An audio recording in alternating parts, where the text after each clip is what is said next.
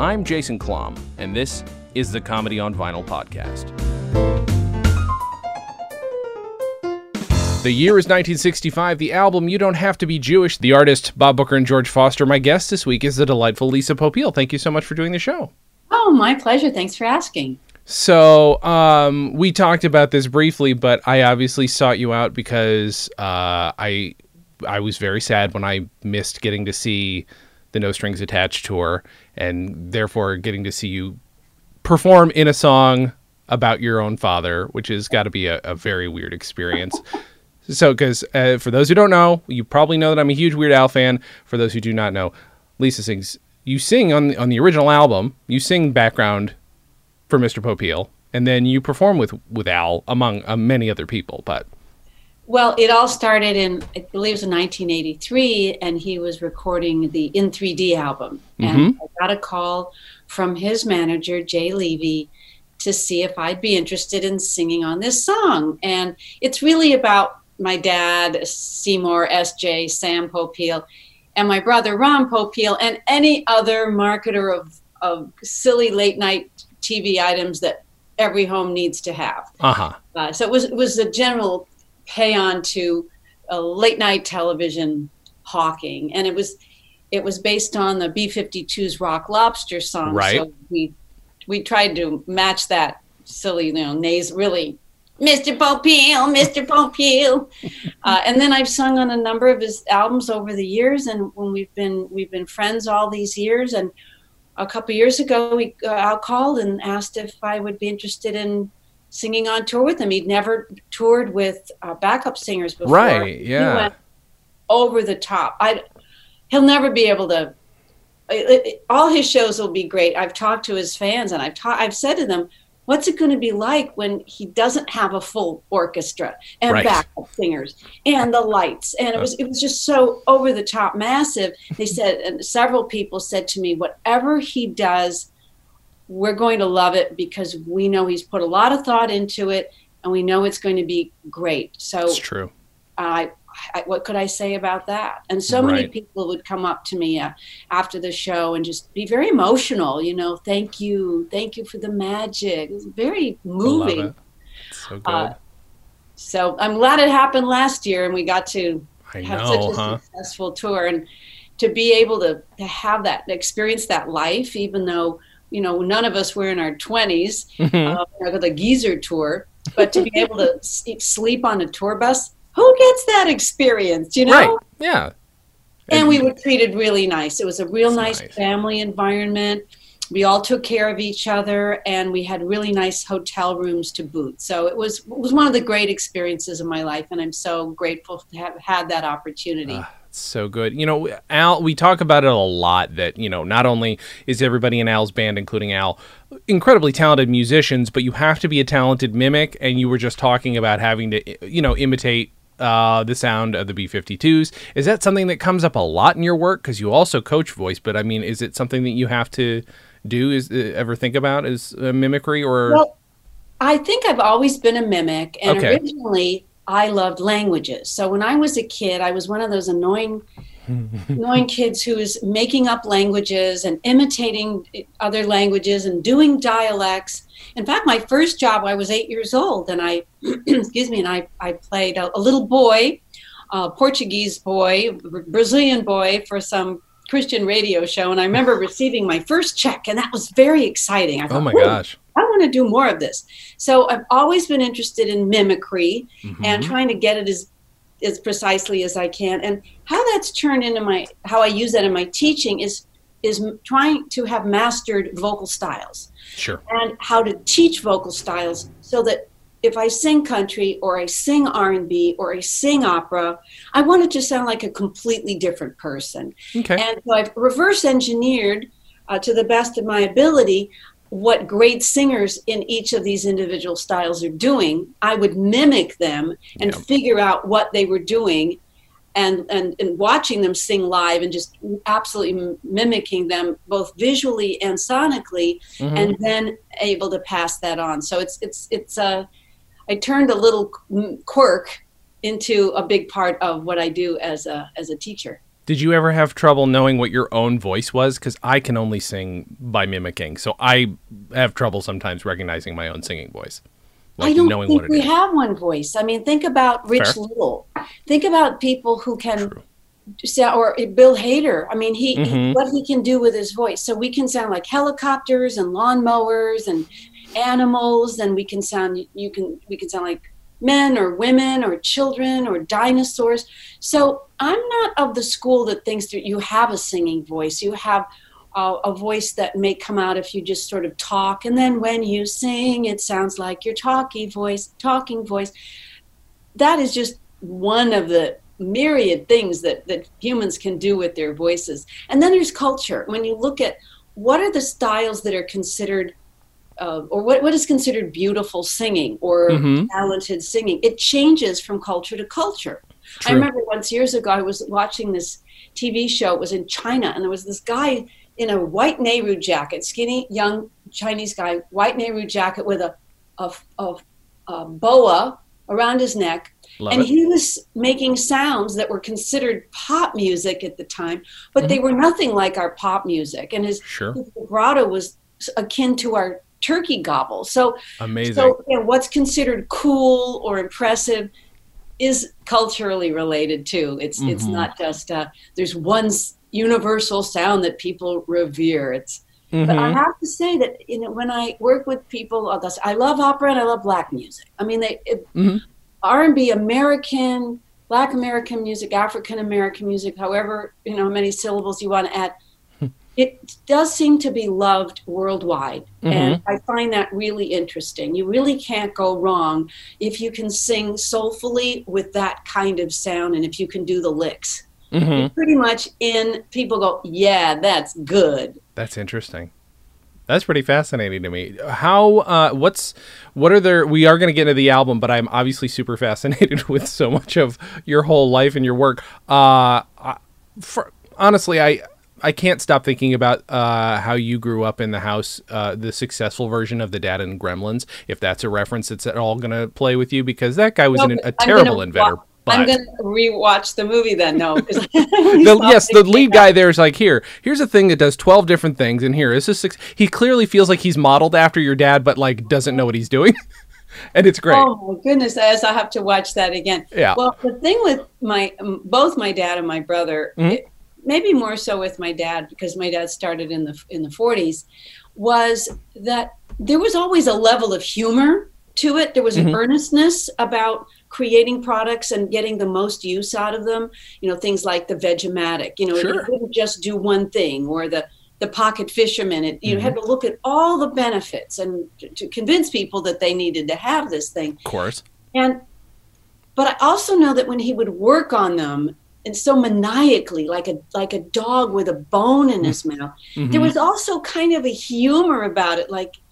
He knew it wasn't brain surgery. Sure, yeah. He knew it wasn't going to bring world peace.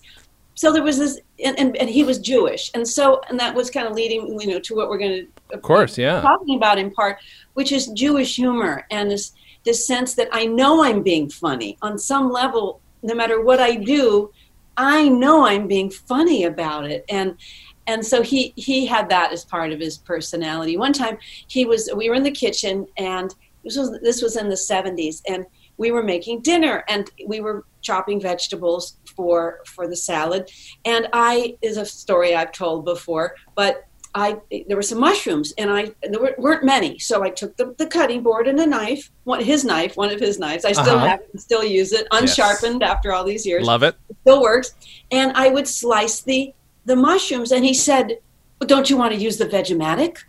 I said, but Dad, by the time I get the thing out of the box and I set it up and I rinse it and we get it back, I said, dinner will be over. And he said, really without laughing, he should have, but without laughing, he said, but don't you want perfect slices? I laughed, okay, Dad. So we just took the time to make perfect slices out of the the 3 or 4 mushrooms I hadn't gotten to yet. Holy cow. That's I mean, that's what you would hope for, and you don't assume happens with people. Is that kind of that level of self-awareness. But I think also it also comes with, I think, making a lot of stuff, or being in charge of the making of a lot of stuff. Speaking as someone who's made a billion things that have gone nowhere, but like making a bunch of things and keeping and trying, because that's what inventing is and creating is. Like, you have to have a sense of humor about it.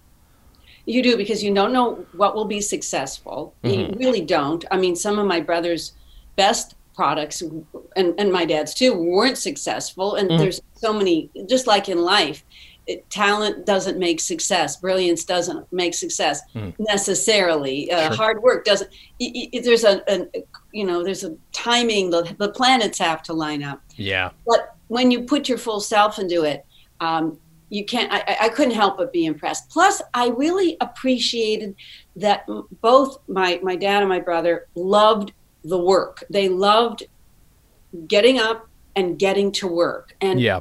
I hadn't seen a lot of that. I hadn't seen a lot of people who really felt that their work was, that they were passionate about their work. And sure. I'm passionate about my work. And I feel blessed, and it's burdened sometimes to feel as passionate as I do. And you know what that feels like. It's like you put so much time, but you can't help it. You know, when you're smart, I think when you're smart, your brain is on. Yeah. Even when I'm sleeping, the brain is on, but particularly when I'm awake, the brain is on. And if I'm not actively being creative or creating product or solving problems, which is how I thought about my dad's work, he was just solving problems one by one. I think that's what business is. It's just a matter of just a list of solving problems and then on to the next problem that you solve.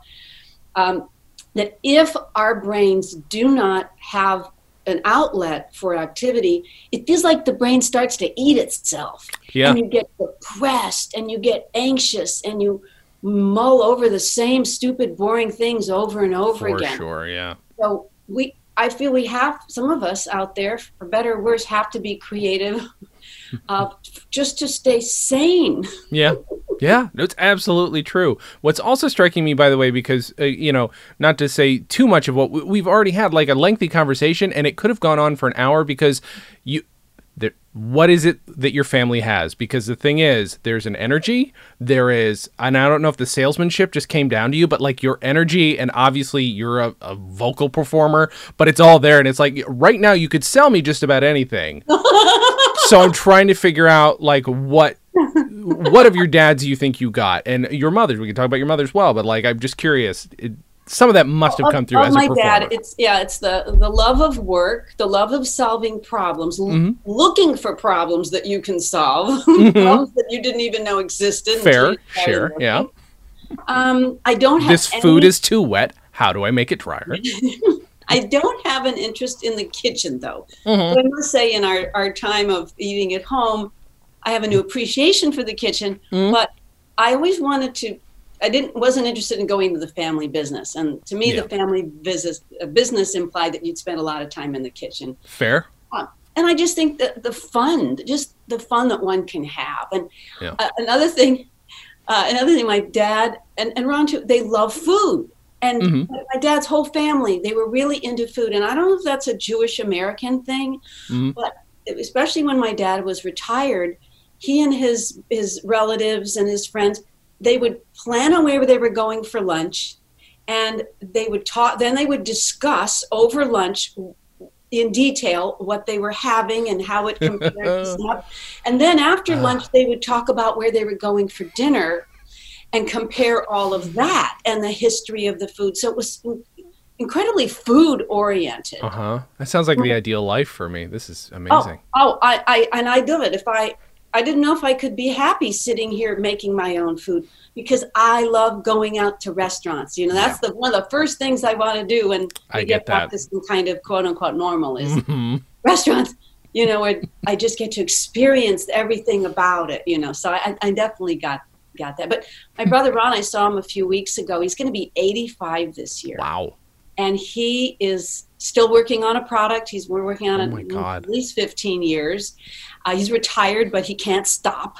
And I may Sure. wind up being the same. I go, oh, yes, retirement is approaching. I must think about Mai Tais in Tahiti. But I don't think that's possible. I think I'll be carrying on the family tradition of trying to teach or trying to find someone who wants to learn something about singing until I'm toes up. Fair enough. I mean, stopping learning doesn't make any sense. What the fuck are you doing if you stop learning? You know, you got to keep going. It's so sad that we can't take it with us. You know, I think it's like, but I can pass it on. And absolutely. So that's my legacy. I don't have children. So I feel like my work is my child, that I've been molding it for really over 50 years. I've been passionate about singing and trying to figure out how to be good, because I wasn't. I was totally average. And so everything I've learned from all the teachers I've had and the experimentation is I just wanted to be a good singer. I didn't need to be a famous singer. Well, in the 80s, yes, I did. I was a singer-songwriter, and I wanted to be big.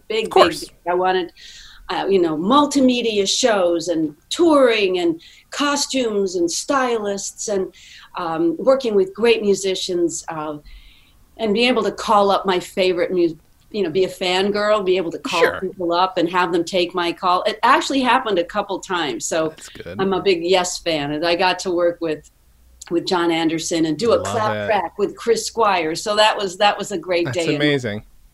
And I did an album. You'll never hear it. Well, that's not true, because I'm actually going to be putting it up on one of my fans. I actually have like 5 fans. One of them wants to put it up on YouTube. So good. All my 80s songs are going to be available on some probably CD Baby, maybe the album on YouTube. So I'm just revisiting my 80s life as a wannabe pop star. And like, instead of them just moldering on a closet shelf somewhere, I feel like I'm saying, no, you're good. You're good. Maybe I'm working with a music supervisor. Who knows? Maybe one or more will be in an upcoming movie, and that would make me very, very amazing, happy. Right? Oh my God, that would be amazing. A good product doesn't go bad. You know, that's and that's it's the same with music. So was your father? What generation American was your father? Well, he was born in 1915, and he was. I just found his draft card from World War II. He didn't go. Flat feet, bad vision. I got both of those too. Fun. And he really started. He and his brother didn't finish high school. They just started working. You know, the Depression era, I should say. And I think Depression era, New York, Brooklyn, makes you think a lot about money, money and food. That was the, very, and status. Sure. Status without having had the benefit of an education. So that was, I remember going to a carpet store with him when I was little, and he told the salesman, he said, I really like this carpet, but show me your best one. Meaning, what's your most expensive carpet? Sure. And the salesman showed him the most expensive because he goes, well, that's what I'll take. This is Depression era who suddenly has money. I'll just take the most expensive thing you have, and that'll make me happy. So yeah. That's fascinating. Where were his parents from? I'm always curious about like what how many levels removed you are from the old Europe, country, as it were. The old country. His parents were both born in New York, so it's his grandparents. I think his grandparents came over. I've been doing genealogy, and I've hit a few brick walls. There are a number of Samuel Popeils in the records, Jacobs, Isaacs, all the biblical names, multiple ones with similar birth dates. So if you have any Jewish genealogy people out there, please give me a call. I want to talk to you because I really just want to get at least one more generation back. But it's Polish, Jew, Galicia. All the paperwork says Austria, though, but that's because for a time that area was part of the Austro-Hungarian Empire. Yeah. But we now think of it as Polish, Jew, and maybe some little Ukrainian or Lithuanian in there. That's his side of the family. And then my mother was of a hillbilly from Alabama, from Irish, mostly Irish. Okay. I think they go back to the U.S. in the 1700s. So it was the first group of the Irish Scots people who settled in Appalachia in the 1700s. Okay. And that's why I got the eyes.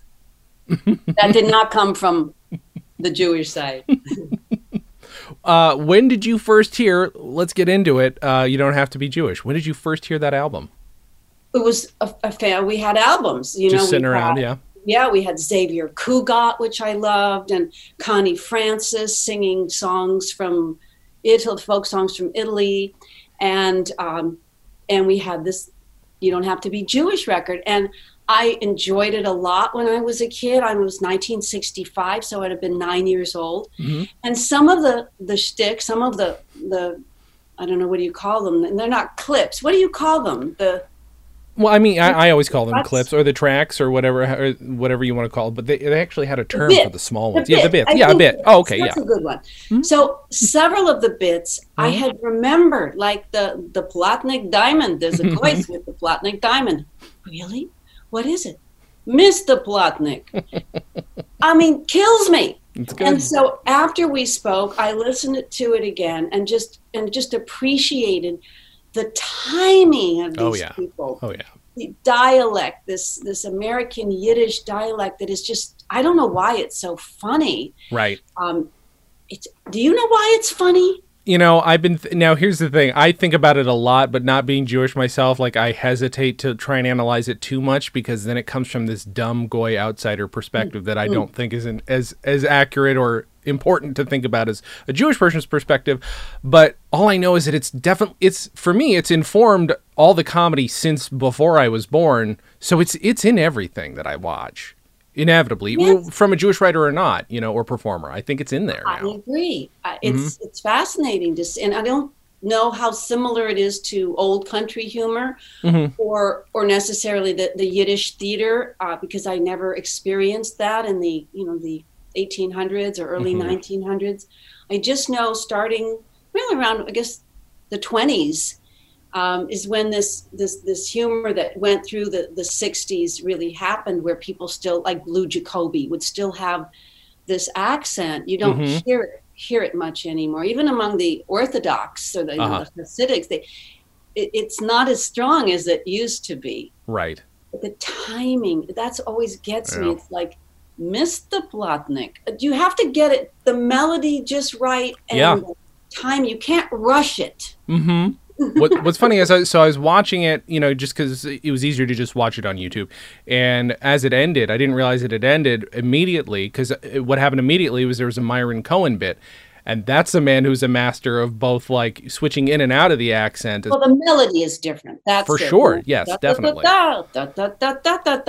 Melody. So melody plays a huge part in, well, obviously in humor, but in different languages. So that's it's a big part of because I also teach accent reduction. So I work with people, a lot of Persians.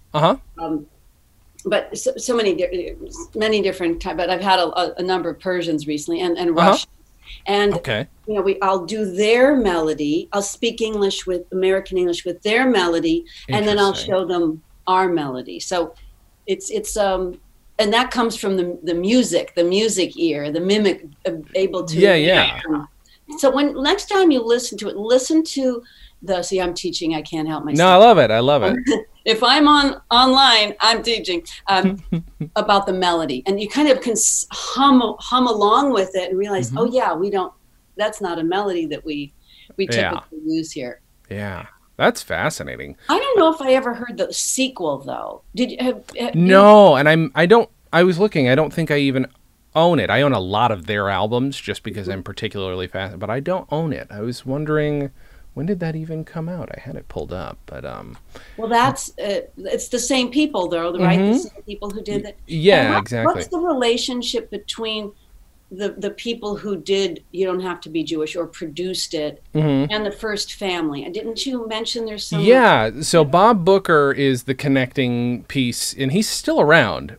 He lives in Northern California. I've been trying to get a hold of him.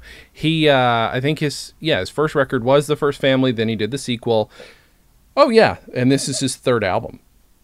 Yeah, this is his third album, and I'm actually trying to look and see if he's even technically credited. Yes, he is credited on the sequel, I think. But yeah, is he a writer? Is he a producer? Yes, he was a writer for sure. I don't think he performs on any of them. I'm not sure about Earl Dowd, his comedy. Well, or George Foster, sorry, because Earl Dowd was his comedy. Sorry, there's too many. He's the main focus. So Bob there's Booker, a group of writers who conceived these three records. Yeah, these weird live performed sketch performances that I can't picture how they're put on at all. Because again, some of these are short bits where it's just like two people are just like talking and talking for, 10 seconds and it's over. I don't know how I was trying to imagine the room this was it a theater? There was a lot of reverb. It seemed like they weren't it was like almost like a gymnasium almost. I didn't, or was it a dinner theater?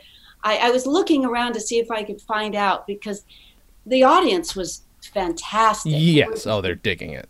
Perfect audience. Mm-hmm. And I just was trying to imagine. I was trying to visualize where are they when they did this. Mm-hmm. I'm trying to see. Sometimes they have the back of their. What am I doing? I literally own it. It's right here. I'm an idiot. I'm looking online to see if I can find something that's literally in front of me. Let's see here. Okay. Sound effects. Recording engineer. Album recorded live in mono at Fine Recording Studios in New York City. So just in a studio. Interesting. And there's so many, there are tons of there are names that maybe people don't recognize as much anymore, but faces for sure you would recognize on here. My goodness, there's a lot of people in here. There's one lady, Betty Walker, who had a few of her own albums, who is brilliant, really underappreciated and really funny. My God, there's so many. Jack Gilford. Is Valerie Harper on? She's on the sequel from what I saw because, pardon me, one of the folks couldn't make it onto the second one, but she's definitely in the sequel. For sure. Which, again, I think I'm going to need to pick up. So this was recorded in June 1965. So they just busted this out as fast as they recorded it. That's interesting.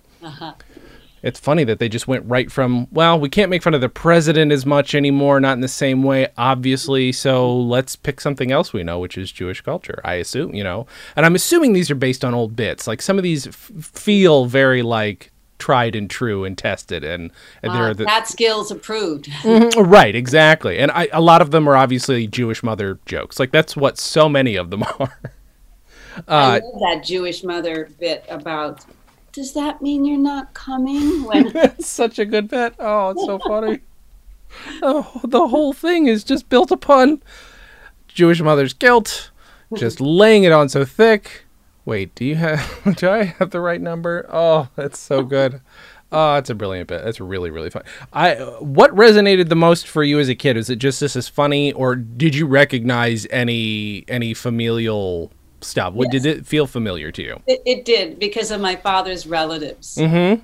They'd say beautiful, which typically has 3 syllables. They would say beautiful. Mm-hmm. They would give it at least 4, that sort of thing. But so it was semi-familiar, not necessarily in my household. Mm-hmm. I didn't see that kind of talking, but sure. But humor, definitely. My dad had a really dry sense of humor, and I noticed when I'm talking to when I talk to my sister Pamela, that Jewishy humor comes out in me, and I have to be careful about it because it has a critical side to it, a little put down element in it, and like all the show words, schmuck, schlemiel, these are this, these are that, everybody's stupid, and so I have to be a little careful because I don't know if my humor is always going to be appreciated.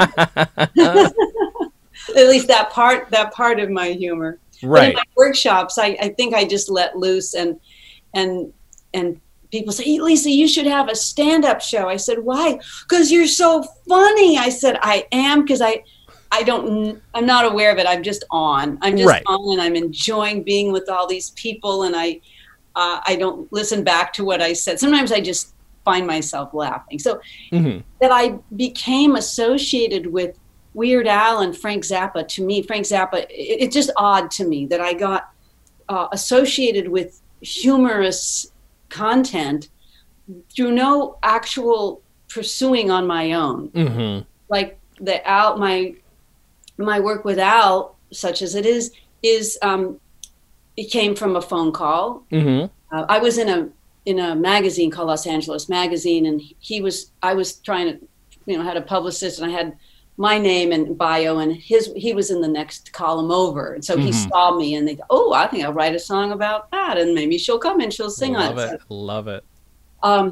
And then the whole Frank Zappa thing was a complete fluke. I didn't know his music. I went to Cal Arts. I don't know. You have a relationship with Cal Arts? Yes. I'm working there at the moment. Yeah. Oh, cool. Well, I was at Cal Arts for 5 years. Oh, wow. Okay. From 1976. And then I graduated with a master's in voice in 1980.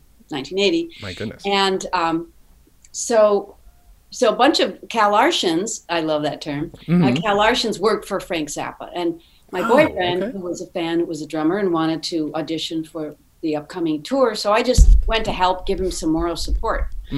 Wound up, long story, don't need to hear it, but unless you're a Zappa fan, and you probably heard the story before, and I just auditioned, and I can do certain things, and I can't do certain things. What I can do is I can sight read piano. Wow, okay. And singing, but piano is like people. Oh, she sings and she can sight read anything. Anything he put in front of me, I would sight read. Wow. Like typing. To me, it's just like typing. But what I can't do, and is a fatal flaw, is memorize, and particularly memorizing 4 hours of essentially unplayable piano music, and be able to transpose and work. It was on synthesizers. It was like one of the first years where they had the most primitive synthesizers, so everything had to be programmed in. Oh yeah. And so that didn't work out, but I did give it my best shot, and I really realized early on in rehearsals that what I was there for was to make Frank laugh. So he'd say, "Do you have a saxophone?" And I'd say, "No." He says, "Well, get one." So I borrowed a saxophone, could not get a sound out of it except some strange honk. So I made it into a comedy thing. I would play a honk, and then I would sing a high D, and then which I don't even have anymore, and then I'd honk again, and then he'd fall off of his seat, and I knew, okay, I did good today. Or I brought my violin, which I also cannot play. I had one though, and I would make terrible sounds, and then sing something funny, and then he'd laugh, and then I'd feel somewhat vindicated that I wasn't just taking up his time and pocketing the very nice check I was receiving. Sure. So, but aside from just, I guess I'm kind of funny, but not intentionally really, or not with a career in mind. I just now am associated with these two comedic, musicians who happen to both be geniuses. Yeah. And it's interesting to see, because when people write me and because they're a fan, I say, okay, Zappa or Weird Al, because there's not a lot there's some that is a crossover, but they're very different kinds of people. Sure. I see some crossover, but I don't think they necessarily see the crossover. But. Right. I mean, I know there's at least a minor influence on Al. He did one Zappa style song. Was it in the Poodle Just Hat one. album? Yes, right. Hardware Store. I sang on that. Yes, of course you did. Of course you did. So Hardware Store is like a Zappa? That's what everybody says. Here's the thing. I am the worst at music. I can sing fine, but I cannot spot a damn thing. I have to read through I have to read through notes saying, oh, that's what it's referencing. Every once in a while I'll catch it and I'll feel very proud of myself. But the rest of the time I'm like, oh, okay, I guess that's Zappa. No idea. I still haven't heard much Zappa my whole life. I don't think it's that one. I think it's another one. What about in Paris? Hold on. Genius in France. Maybe that's why my brain is... I think that's it. Yep, I think you're right. That makes more sense.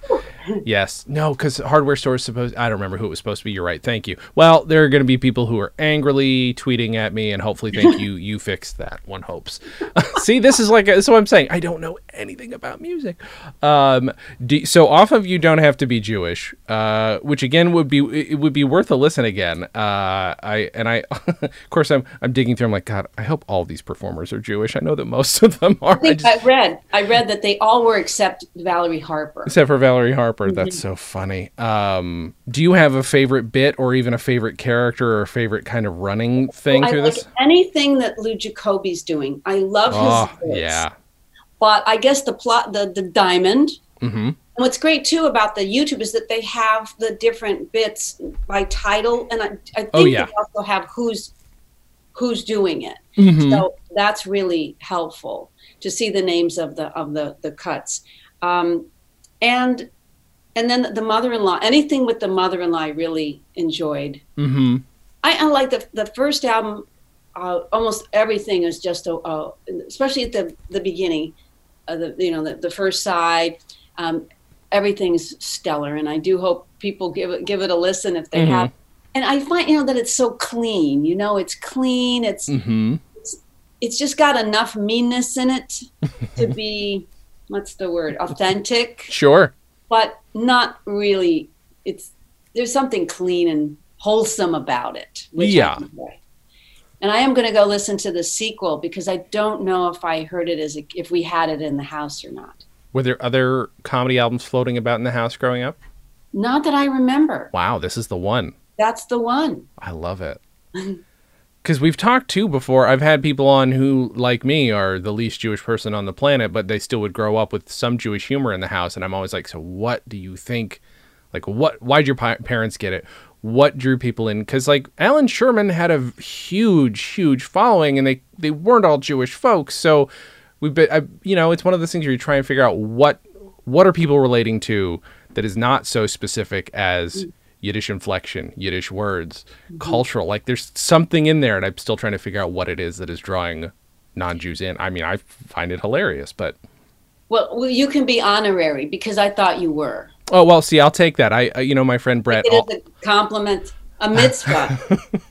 I did at one point ask my friend, who is my producer of a show that I'm in every month. I'm like, all I've ever wanted was to just grow up and be an old Jewish man. Can you make me an honorary Jew? And he said, sure, you're honorary. Thank you so much. So that's the second person. I second that. Twice. I will take it. I will say, I also really loved, and what's funny is I've seen this same bit done recently as a video starring Phil Rosenthal, former guest on the show, secret agent James Bondstein, which is so silly and builds up to a very dumb punchline. My God, it's a 6-minute sketch. It's a 6-minute sketch where he's just where it's all about egg creams. I mean, it's the most Jewish thing maybe on the whole thing. New York. It's a very New York yes, thing. We're talking about egg creams. and it's so, and just obviously trying to, because James Bond was so huge at the time. I don't know, that bit really for some reason. Well, I have a question for you. I have a question. Please. Have you cracked the nut on what makes funny? No. And I don't know if I'm debating whether I ever would want to try, because I would be the last person who could. Not the last person, but some people, like, we definitely overanalyze comedy on some episodes of this show.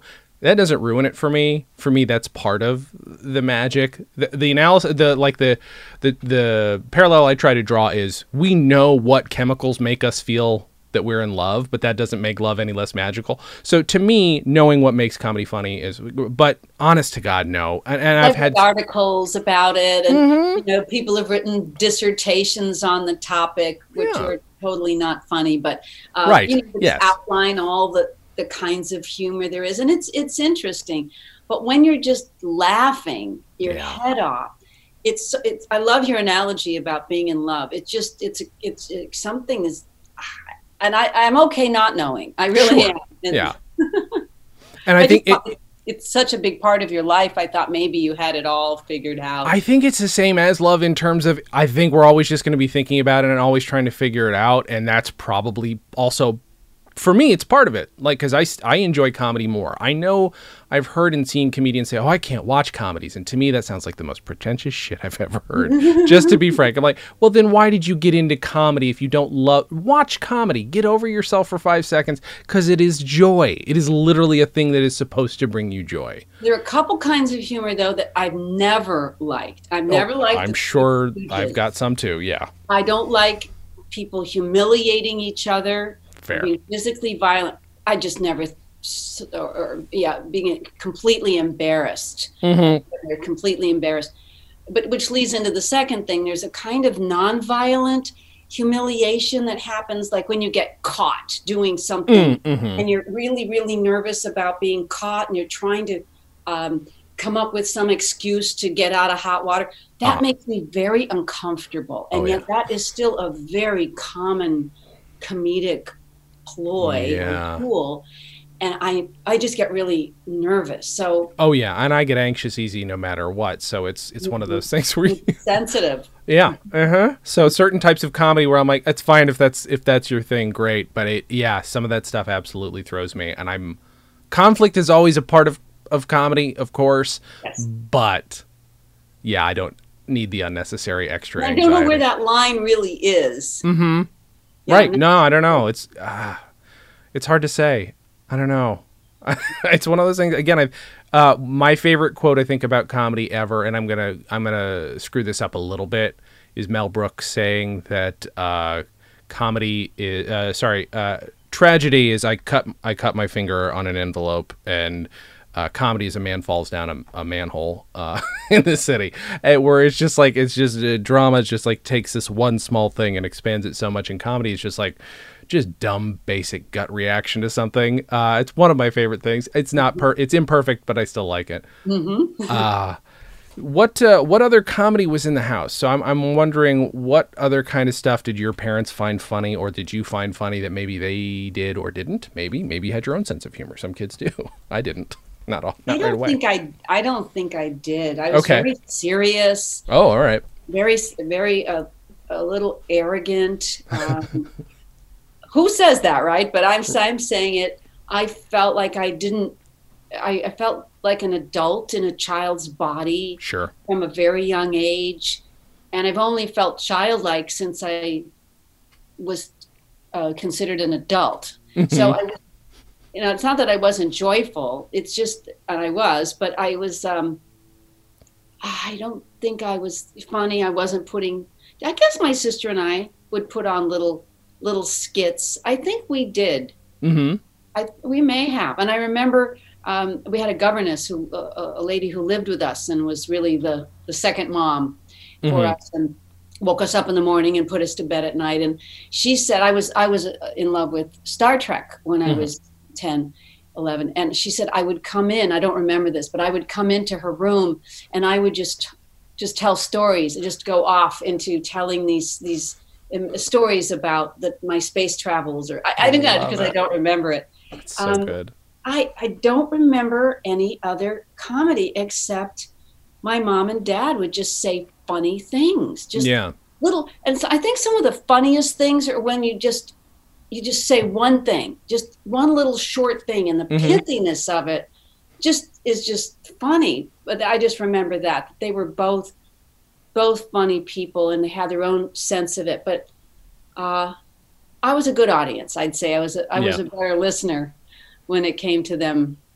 And then they'd pick at each other. They the picking at each other, the bickering was funny. Or when we have dinner, the four of us together, my sister and my parents, and my dad liked to rile us up. Now, this was not fun, but he liked to rile us up and be very anti-female. Okay. Just to see if he could get us upset. Sure. And invariably he did. Mm-hmm. Dad, so that was it. Dad, Dad, that's not. Some dads like to do that. Some dads can be, they know the right buttons to push. That's funny. You know what? It's the more I think about it too, about how you ended up involved in two acts that are obviously very comedic, two totally different types of comedic acts. I think there's something to be said for attention to detail, because comedic geniuses can also not necessarily be a-holes, but can be anal retentive for sure. And if it's not right, then it's not like screw you, but it's like you can't help me, because comedy depends on specificity. And I feel like somebody who's a mimic and who has that kind of like knowledge of music must have been a huge draw. Yes, it was really nice to be able to play with people who if not outright demand. I mean, Frank Zappa would demand a level of musicianship that you think, I can't do that. I Right. can't. But then you try and you try and you try harder until you think you can do something that you didn't know that you would ever be able to do. With Al being really, and I don't say this as just a compliment, but as a known fact that, major EQ, that I would want to be as, I'd want to please both of them, but I'd want to please Al so he would hear what they both needed to hear, what they wanted to hear. They both knew what they wanted. In that way, they had it in common. So I always wanted to make sure I was delivering and pleasing the boss. That's how we, Sure. Even last year on the tour, we would call him the boss because we were there. And I, even though I feel like I'm the queen of my world, in Al's world, I feel like an employee. Sure. And I want to bring to his world my very best, for all the different kinds of reasons that one wants to do that. And I think we all the musicians have felt that way. I want to, and even though he's not in no way demanding, and he often wants other musicians' opinions, because on some level I think because he wasn't educated as a musician, he's a self-taught. I mean, yes, he played accordion and well, but he didn't have the mass. I think the whole college thing was intimidating in some level. So he would ask, for opinions, but in the end, he would do what he wanted to do, and we would, if I'd bring a group in to sing backup, like on Hardware Store, a bunch of the other songs that we had a group. He was very kind and respectful about all our different experiences and backgrounds, and would ask us. But in the end, we just, whatever I said, we just did it. It was always not my way. It was always his way, which was fine. Of course. I'm interested in performing with him for that lengthy period of time. Were there any songs of his that were super new to you, or ones that you ended up falling in love with because, you sort of learned them for the first time? Wow. It's funny because I haven't listened to those songs since then. When it was over, it was over. Yeah. And I just closed. So I can't even tell you which ones that I loved. There were a lot that I didn't know. Like the Biggest Ball of Twine in Minnesota. I was surprised that he did that on the tour because it's so long. And so that was, there was just the challenge of memorizing long, not the verses, thank goodness, but every song, well, some of them I'd seen because I'd seen his tours over the years. Sure. So, Devo, I'd seen it a lot. There were some surprising ones. I felt bad that we didn't get to do the Michael Jackson because Fat. Oh, right. Yeah. Is one of my all-time favorites. I think it's such a fun song. And, sure. It got really hot. It was a super hot summer. And we had several days of shows outside where it would be like 90 degrees and 90% humidity. So just for them to get in and out of those neoprene Devo suits was hard enough. And then doing the whole Yoda, the Star Wars ending with the stormtroopers, and I felt bad about them.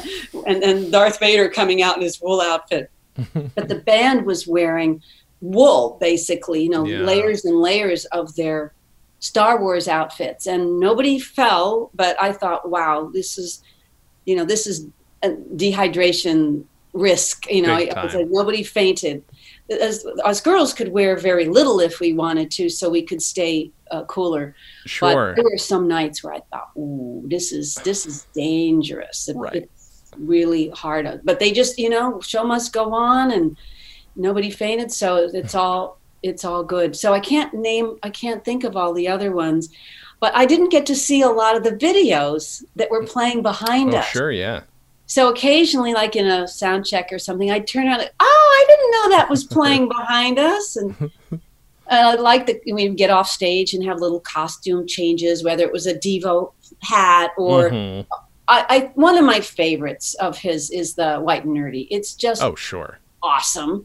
And he does it so well, and we'd wear the glasses. That was a lot of fun to do. There was another one that just came in and out of my brain that was very challenging, but I love it. Was the blurred? What is it? Not blurred lines. It's, Word Crimes. Yeah. Word Crimes. What a genius song that is. Wow. Yeah. And then he'd get out in the audience, and he'd just get all out in people's faces. He'd be in people's laps, and I had sung on Tacky, and which is I love Happy, the original one. I thought was my favorite pop song for a long time. Is my favorite. I just adore it. And when he did Tacky, and I got to sing on it, and to be able to do that at night, every night, that was that really got me. It's like, yeah, that's my song. That song. I love it. That's a delight. I want to ask you, because we always like to ask people, if you can condense why give You Don't Have to Be Jewish a listen into a few sentences, what's a good reason to give this a listen? Sometimes it's an easy question, sometimes it's not. Yeah, well, I'm trying to think of it's just, is there a universal funny or not? If I don't, maybe you have to be a certain kind of person to think it's funny. Would a guy from Africa think it's funny? I don't know. I think it's a very American, and it's charming, and it's the words are, everything is there for a reason. Yeah. And the delivery is as good as it gets. Yeah. So if you like comedy, and you like American comedy, which is what I'm going to assume your listening audience is into, I promise you, there's no way you're not going to like it. Just take my word for it. Listen, write me, tell me how much you liked it. And also the notes on YouTube, this was people would say, and I felt this way too, this was the soundtrack of my childhood. Right. That was my favorite note. I mean, are there other people who can say that about a comedy record? Right. This was the soundtrack of my childhood. I mean, I'm all verklempt, which is actually not really a Yiddish word, but thank you anyway, Mike Meyer, for that one. Did I answer it okay? Yes, of course you did. No, you answered it perfectly, I think. And it's one of those things where I could not tell you why it works so well for me. These are my kinds of jokes. And again, as a little boy, I thought I had to be Jewish. It says you don't have to be, but as a child, I really did think I had to be Jewish to become a comedian. Lisa, thank you so much. Why don't you tell people, this is going to come out this week, so why don't you tell people where they can find you and your classes, and if you've got any projects coming up? My website is popeil.com, and that's spelled Popeil.com.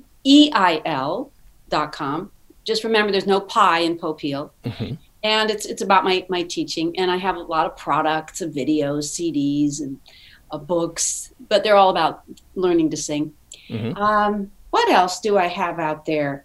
I've been doing a lot of webinars recently, so you can contact me if you're interested in singing. If you're interested in just knowing where I am, like this year I was supposed to be traveling all over Europe. Today I was in London. And last month, 3 weeks ago, I was in Grenoble, France. And I also canceled conferences and workshops in San Antonio, Philadelphia. My Zappa Festival performance in November in Oslo, Norway, just got canceled. I still have Antalya, Turkey on the schedule for October, but that may not happen either. I'm no more with my travel this year. I'll make up for it next year. But I have a little thing called the World's Tiniest Vocal Newsletter, and it's a way for me to keep in touch with everybody. And they can, I like to talk to people. I like to feel connected. So if you want to write me and say how do, I'll write you back. I love it. Thank you so much for doing this show. This has been really nice. Fun. Really fun. Thank you guys for listening. Just go to stolendress.com. That's where all my other podcasts are. Listen to The Professional Blur, which is all about extra work and work in TV commercials, background work. And the first season is about to end, so go to professionalblur.com for that. Thank you all for listening, and as always, have a good thing.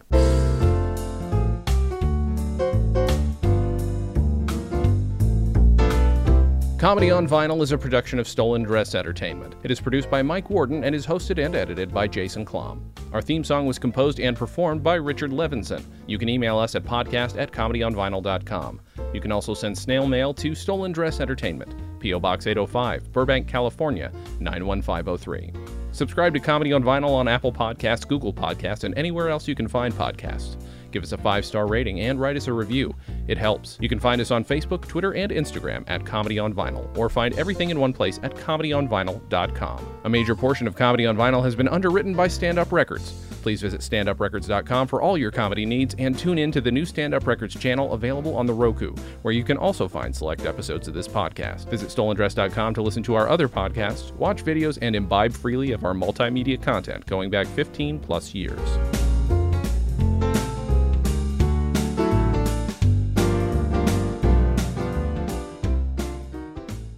Stolen Dress Entertainment. Hey, it's my turn. Ah!